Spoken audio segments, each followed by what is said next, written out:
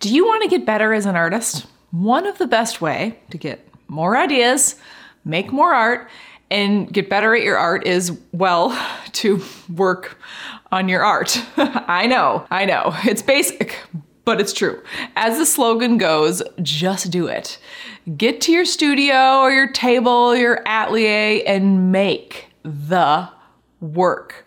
As the brilliant quote goes, amateurs wait for inspiration. The rest of us just show up and get to work. However, I have found that brilliant ideas and the fuel I need for my creative practice often happens when I'm away from the studio. In fact, there are 6 creativity boosting activities that I try to make a part of my life on a regular basis because they have been so powerful for my studio practice. Welcome to the Josie Lewis Show, where it's artist to artist chat about making art and selling art, because I think artists should get paid. If you want to learn the steps I took from going from an artist/waitress to a full-time artist with a thriving art studio, selling art all over the world, I wrote a very handy guide for you. It's called The Ultimate Guide to Selling Your Art Online. You can download it for free at josielewis.com/ultimate. Okay, let's talk about those 6 ways that help me to be more creative.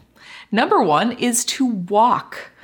Going outside, especially in nature, is one of the best things that we can do for so many of our daily processes. It's good for our bodies and it's good for our minds. It creates a cascade of positive, health-affirming hormones and feel-good chemicals.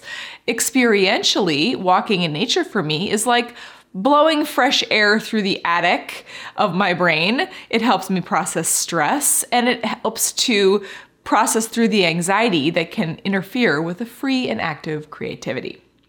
The second thing that I do is remove the pressure. A lot of creatives are ambitious, passionate, and energetic, but sometimes perfectionism can creep in. Perfectionism is tight, narrow, constricting, and afraid. Creativity is open, wide-ranging, and flexible.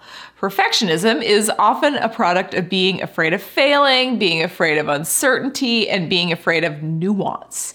Creativity must actually embrace all of those things. You gotta love failing, you gotta love uncertainty, and you gotta love nuance to be a good artist. One way to metabolize the perfectionism is to remove the pressure. Maybe you'll make something you throw away. Maybe you'll make art that just isn't important. It's just play. Maybe you'll write a poem or play a song on the piano or do a cartwheel.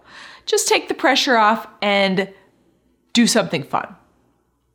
The third thing I do is write. I could say a lot about manifesting, but for right now, I'll say that my journal is my manifesting device. I write down dreams about my art, and then I write down the steps that I know I'll need to take to produce the art and fulfill my dreams. I write every day, but it's rarely a record of the past or my emotions. It's almost always future-oriented, hopeful, action-focused, and specific. On these same lines, the fourth thing I do is that I'm very careful about my words. Growing up in church, the pastor used to say, "Don't make a bad confession." There's a lot of left behind from my childhood church experience, but I've kept this good advice. I am very careful about how I speak about my art, about my process, and about my struggles. It's not toxic positivity like ignoring setbacks or traumas. It's about deliberately reframing them with future-oriented hope and recovery. It's also about positioning my thinking and my words to give myself as much agency as possible, meaning I want to make sure that I'm owning my responsibility and my action abilities to propel my own art and my own ambitions forward. Therefore, instead of saying something like, "Instagram makes it impossible for me to reach new people," I say something like, "Social media is one part of the riddle, but I have lots of tools in my arsenal when it comes to connecting with my audience." The fifth thing I do is meditate /chill/mull. There is low-level mind numbing, like watching TV or playing Minesweeper or Sudoku or something. And then there's higher-level free-range thinking. This kind of thinking is sometimes done in deliberate, formal meditation, and it's sometimes done in alternative ways. In fact, this kind of thinking is often combined with my writing practice. But the essential thing here is that it's unstructured time, awake dreaming that's allowed to be fantastical and far out and impractical. Those are the ingredients of amazing art, by the by. The sixth thing I do is look at art in real life and actively be exposed to as many different concepts as I can come across. If you are lucky enough to live near major museums and galleries, these visits can provide unexpected fodder for your creativity practice.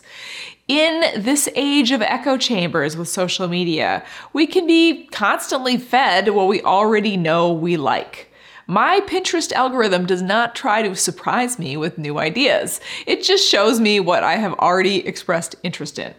Currently, that's cake decorating, abstract watercolors, and bathroom faucets, because that's what I've been clicking on recently.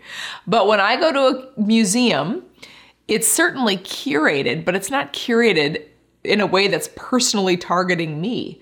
So I will be exposed to stuff that I may not like and that I may have never seen before. This new awareness acts like seeds in my creative thinking, and unexpected things will certainly sprout and grow. There you have it. I could also add other things to this list, like travel and talk to other artists and creatives, watch interesting movies, read good books, and so many more things that can help give a boost to my creativity. What do you do to give yourself that creativity boost? Let me know in the comments. And if you have been enjoying the content that I am dropping, I definitely appreciate a comment, a like, a follow, and a subscribe. Thanks a lot, and I'll see you in the next episode.